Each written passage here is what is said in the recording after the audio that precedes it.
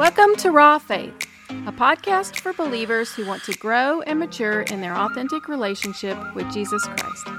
In our time together, we hope to challenge each other to become better doers of the Word and not just hearers.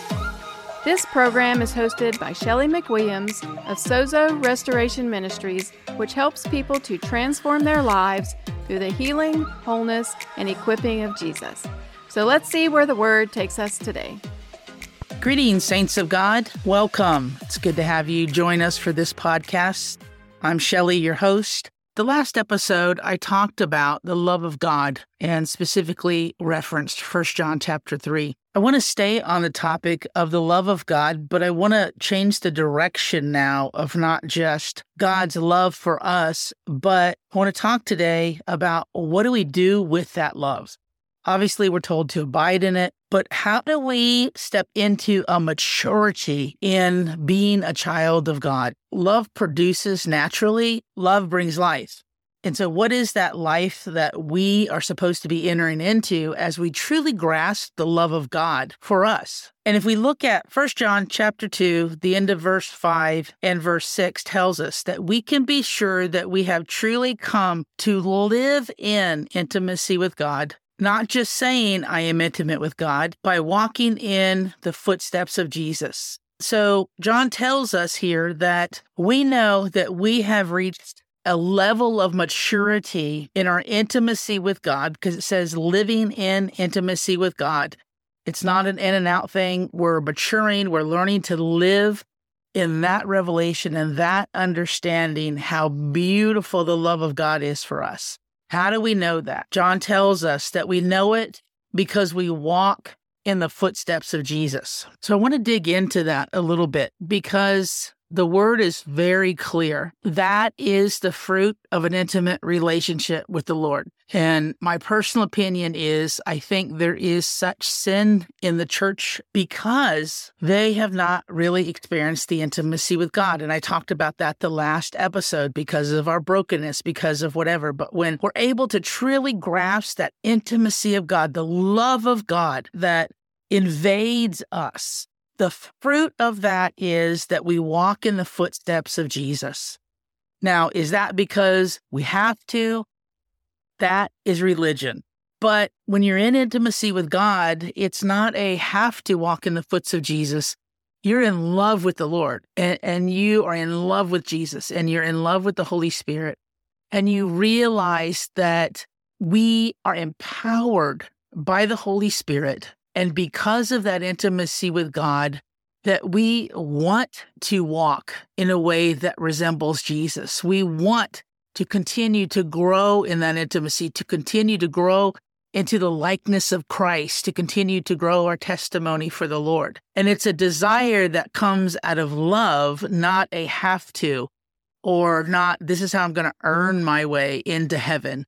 It's a response of understanding God's love for us. The scripture is very clear. It says we love him because he first loved us. And when we get that revelation, it changes everything. So how do we hit that place of maturity to where we live in the intimacy of God? Which means, again, the fruit is walking in the footsteps of Jesus or living like Jesus. Well, if we jump over to staying in chapter 2, I want to look at verse 15, 16, and 17, because I think it gives us a real key here. So John goes on and he's talking, starting in verse 15. He says, don't set your affections on the things of this world or in loving the things of this world. The love of the Father and the love of the world are incompatible. So let me stop there for a minute. John is telling us, hey, here's the truth that you need to understand. The love of the world and the love of God cannot dwell in the same heart. It opposes each other. It's like light and darkness. And there's other places in Scripture where the world is referred to darkness. And Jesus said that, in fact, it was in chapter 2 of 1 John where Jesus says, I am the light.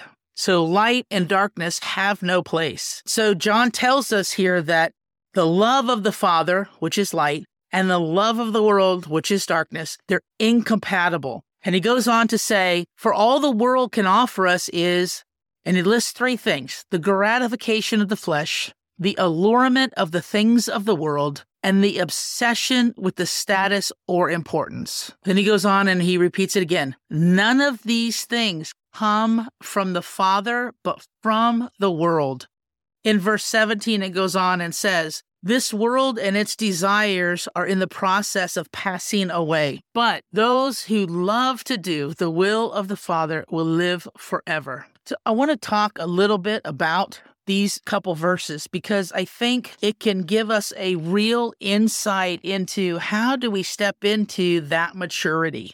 Well, John tells us, listen, there is something that is in direct opposition to God's love. And we have a choice to make. We either love the things of the world or we choose to love God. We can't do both. And there's a passage of scripture that talks about, of course, referring to money, but it says you cannot love money and God because you can't serve two masters. You'll either love one or you'll hate the other. And so it's the same principle here. We can't love the world and love God because our humanity does not have the capacity to love two masters. Scripture is clear about that. The Lord has created our heart to be narrow, that it cannot love and have a priority of two different things. So we're either going to love the world or we're going to love God. And this is honestly the battle of the sinful nature. This is what Paul talks about. I die to my flesh daily because we are human. There is a sin nature that we have. When we accept Christ, Paul made it very clear that we do not have to be slaves to sin. We do not have to live by the standards of the world, but we're able to live by the standards of the kingdom of God. So let's go back. What is our measuring rod? How can we gauge our hearts to say, where is my affections at? What do I need to resist and what do I need to embrace? In 1 John chapter 2, verse 16, John lists three things and says, this is all that the world has to offer us. One is the gratification of the flesh. Two is it can offer us the allurement of the things of the world, and I'll dig into what these things are. And number three is the other thing that the world could offer us is the obsession of status and importance. So these three things give us a clue. If we're struggling with these three things, then we have to embrace we are struggling with the love of the world. And this is about allowing our flesh to die daily. It is about choosing to lay down our life and lose it, if you will, so that we can find it in Christ. I want to read the King James Version of that passage of Scripture because it may be more familiar to you. The translation that I was reading from earlier is the Passion Translation, but the King James Version reads like this. The love of the world, or neither the things of the world, or any man should love the world, then the love of the Father is not in him. Again, talking about that incompatibility. You can't have the same forces dwelling and a priority in somebody's life. It's impossible. They are in opposition to one another.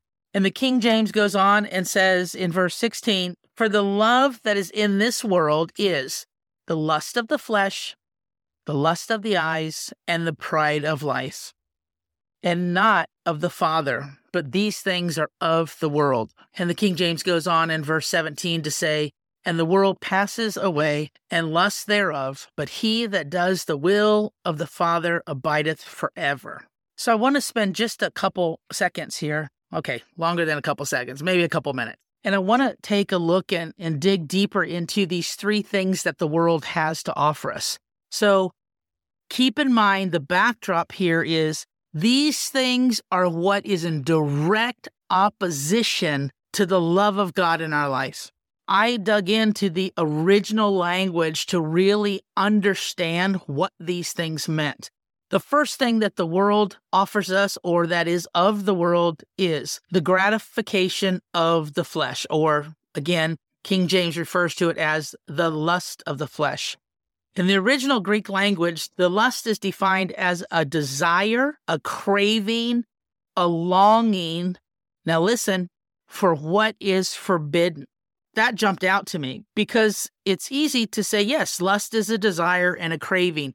I think most of us know that. But as I was reading the Strong's definition of that original word, it's amazing to me that it says desire, cravings, longing for what is forbidden. Well, how do we know something's forbidden? Because it opposes God. It opposes God's word. That word lust right there immediately tells us that anything following that is in opposition to God, because that lust is the desire for the things that are forbidden. And many of us think, oh, well, that's just the physical flesh, and that's certainly part of it. But it doesn't just mean that. It means that it's also our thoughts. It's also vain imaginations. If we look at the terms desire, cravings, and longings, when you think of it, a desire starts in our thoughts. We begin to be enticed by something. We begin to dwell on something and think, and that might be nice to have. And then it moves into a craving, and a craving is what could be called as a vain imagination. It's when we dwell on a thought long enough that it begins to stir emotions in us. It begins to bring that desire into an emotional response. And longing is when that emotional response happens. Longing can also be defined as a heart hunger.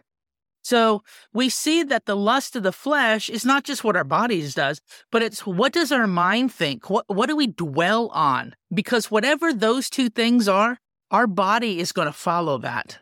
And so we have got to understand that the lust of the flesh does not just start in the sin of our bodies, but it starts in the sin of our thought life. It starts in the sin of the things that we entertain and we dwell on in our thought life. So that's one thing that when we are in that cycle, that is the world, and that's what the world offers, and it opposes God. Now, the second thing that John points out that is of the world is the allurement of the lust of the things of the world, or King James says, the lust of the eye. Now, most of us would equate that to desire as well. But again, digging into the original Greek language, it's very interesting what I found out. Again, the lust of is meaning desire, craving, longing of what is forbidden. But what does the word really mean by the eyes? Well, here's an interesting thing. It comes from the original Greek word, which it does mean eye, but it is also a metaphor for the eyes of the mind or the faculty of knowing. Now, what does that mean? That means that the lust of the eyes is not just what we see and are enticed by, but the lust of the eyes are the things that we think. The lust of the eyes are, this is how I think it should happen, or this is my understanding of things, or God, I don't understand that, so that can't be you. And can I tell you, this one hit me right between the eyes. Those of you who know me at all know that I have a type A personality.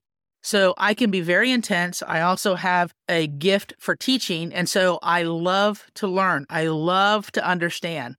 But at times, if I understand or not, causes an angst between the Lord and I, because it's hard for me to let go of something that I don't understand. And when I read this, I thought, oh, Lord, wow, this is really where my struggle has come from. Praise God. He continues. She won't say has, this isn't done, but he continues to do and work in me of helping me bring that personality type he gave me into submission to the Spirit of God so I don't get trapped in this. But how many can admit that many times we expect God to do something in a certain situation or a certain circumstance, and because it looks different, or hey, let me throw this one out, because the timing is different, because I have never known God's timing to ever be a person's timing. But because the timing is different and our human understanding can't figure that out, we get upset with God. Hey, I've been there, done it. I have more than one t-shirt, and I've got to work through that with the Lord and say, help me lay this down and just step in trust with you. So the lust of the eyes, it is the eye of our understanding. It's the eye of our human limitations. Because we try to define what things mean, that's our earthly understanding. But when we come into alignment with God's word and we allow him to define what things mean, that's how we're submitting and we're leaning into the love of God and not the love of the world. So many of us function in our relationship with God out of our understanding and not trust. I'm in the inner healing and deliverance ministry, so I am with people almost every day who are struggling with traumas and hurts and things that have happened to them. And they've got to work through, I don't understand how a sovereign God could allow these things to happen. And because of that, it is a wedge between them and God. But the Word of God makes it clear God's not going to override somebody's choice. God's not going to override that abuser's choice. God's not going to override that drunk driver's choice. Now, that doesn't mean that God isn't hard at work in every situation around that. But the beauty of what Jesus said is, I come to bind up the broken heart. I come to set the captives free, is because he knew that we would suffer things by our own choices and other people's choices that affect us. So Jesus came and said, hey, I may not be able to stop certain things because I created this law that I am not going to override your will. But I have come and I can redeem anything that has happened to you. I can heal anything that's happened to you. I could set you free from anything that binds your life. And so our mind and how we think and our understanding, okay, that's the lust of the eye, our understanding, it opposes God because we want to put God in our definition and our box. But part of experiencing the love of God is we may not understand what he's doing and we may not understand his timing. But if we stay in the love of God and we live in the love of God, we abide in the love of God, we're able to just say, God, I don't understand this, but you know what? I know you're good. And I know I may not see it, but you said you'd work everything out for the good, and I trust you. And when we can't do that and we struggle, it is a battle between the things of the world, which is the lust of the eyes, or again, our understanding, or the love of God. Okay, let's go on to the third thing that it talks about, and that is the obsession of status or importance or the pride of life, as the King James says. So the third thing the world has to offer us is status, important, pride. Well, pride can be defined as receiving our identity in something else that makes us feel good. It's an empty assurance that we put our trust in that in some way gives us value. We know that God resists the proud. If we stay in that place of pride, it means that we desire and we go after the things of the world that make us feel like we've arrived. It might be a job. It may be a spouse and 2.5 kids and a vacation home. It may just be, hey, I got it all together and, people respect me and I'm in leadership. I don't know what it is for you. It's different for everybody, I'm sure. But the pride of life in the original study of the language is the trust and the stability of earthly things. It comes from the root word that means an empty pretender. So when we are battling with the pride of life of the world, we begin to put our value, we begin to put our security in things that are shallow, in things that there is no substance. It's an empty pretender. Why? Because our value comes from being created in the image of God. Our value comes because God knit us together in our mother's womb. Our value comes because he wrote every day, every plan that he has for us in his book before we came out of our mother's womb and screamed for the first time. Our value comes because our Maker made us valuable, because we are loved and cherished children of God. There is nothing else that can make us valuable to our core other than being able to receive the value that our Creator gave us and the love that God showed us through sacrificing his son, Jesus, because he wanted intimate relationship with us. It's so frustrating, our human flesh sometimes, because I think about, God, you offer such beautiful, unimaginable things with how you express your love. Yet why do we let these things of the world tantalize us and feel like we can get some sort of gratification or satisfaction or self-worth through these things? Because in comparison to what God's done for us, they're ridiculous. So I totally get how the Greek word came from an empty pretender, because the pride of life cannot match anywhere close to the love of God. But if we are striving and we're trying to get our value in those things, the scripture is clear. It opposes God. We, by our will, are making a choice that I want to lean on my own understanding. I want to lean on my own desires. I want to lean on the things that seem easiest to me to find my value in, even though it's not true value. See, that's the things of the world. That's why John says, don't set your affections on the things of the world or loving the things of the world. Well, you know what all three of those things that John laid out has to do with? Us. It has to do with us. It has to do with us being Lord of our life or God being Lord of our life. When you put it in that context, it's easy to understand why they oppose each other. We cannot have two masters. And John tells us that all these things of the world, these desires, these empty pretenders of status or value, these things of our understanding, all of this is passing away. It's fleeting. But to do the will of the Father and abide in Him forever, that is life. That produces life. I want us to just chew on that and remember our heart, our humanity, it's incapable. God created it too narrow to contain both the love of the world and the love of God. So we've got to sacrifice one. We can't have both. One will eventually take over. And I talked about it a little earlier, but Matthew 6:24 says, no one can serve two masters. Either you will hate one and love the other, or you will be devoted to one and despise the other. Again, as John talked about in 1 John, the 2nd chapter, the things of the world opposes the love of God. It doesn't just defile it. It doesn't just taint it. It doesn't just limit it, but it is in direct opposition to the Lord. That's why it's so important not just to have a Savior, which means, yes, Lord, I acknowledge you died for my sins, and we feel like, okay, I'm going to live eternity in heaven. But we've got to go the next step to have a Lord. And a Lord says, Jesus, you're the Lord of my life. I give you the right and the access to any part of my life that you call the shots. I give up my right to call the shots. And when we do that, that's us dying to the world. And we set our affections on things above. We set our affections on Jesus. And it begins to mature the love of God in us because there's nothing opposing it. And so that's why the scripture talks about if we love him, we'll be obedient. That's another fruit. Why? Well, because if we don't allow the love to consume us, then we're going to have an obedience problem.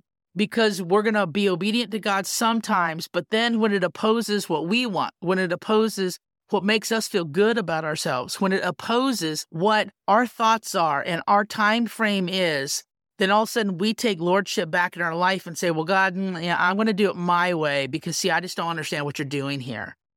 Then that is not dwelling or living or abiding, whatever word you want to use, in the love of God. We pull ourselves into lordship in that area and say, okay, well, you can have Lord over all of this, but in this area, God, I'm not sure I want to trust you with that, so I'm going to do it my way. And that is the battle of the flesh. That is the world as opposed to the kingdom of light and the love of God. And that's the choice we make. Every choice that we make either partners with the kingdom of light in our life or it partners with the kingdom of darkness. There's no middle ground. There is no middle ground. We're not to set our affections on the things of the world, but we're to turn our affections on the love of God and abide in that love. Now, is that easy? Heck no. It's not easy because we die to our flesh daily. But here's where the hope lies. In Christ Jesus' sacrifice, he broke the power of sin in our lives. And when we put us on the pedestal of our life and not God's, that's sin.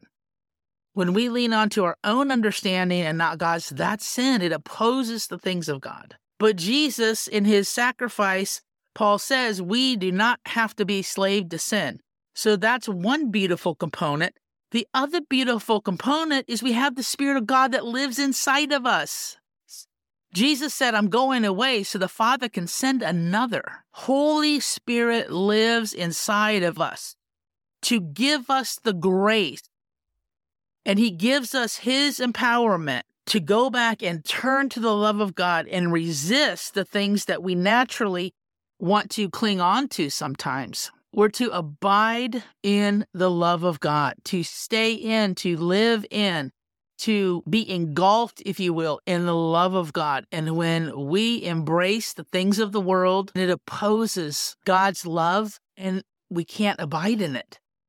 Now, does God's love change? Absolutely not. But when we choose to line our lives up with things that oppose the love of God, it's us that changes. Our hearts begin to become harder and harder and less pliable to God. Our strengths begin to come from what we decide and earthly things than leaning on and trusting God. This podcast is about becoming doers of the word. And so I leave you with this word in 1 John 2. I leave me with this word in 1 John 2. And I challenge us, what are we going to do with it now?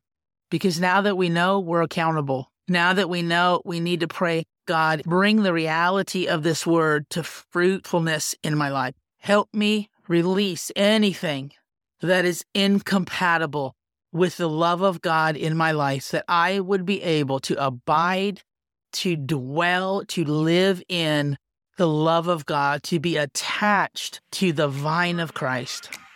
Amen. Amen. God bless you. Thank you for listening, and I hope you'll join us the next episode. Thanks for listening. Please be sure to subscribe and share this podcast. And if you want to know more about Shelley or Sozo Restoration Ministries, visit our website at sozorestoration.org.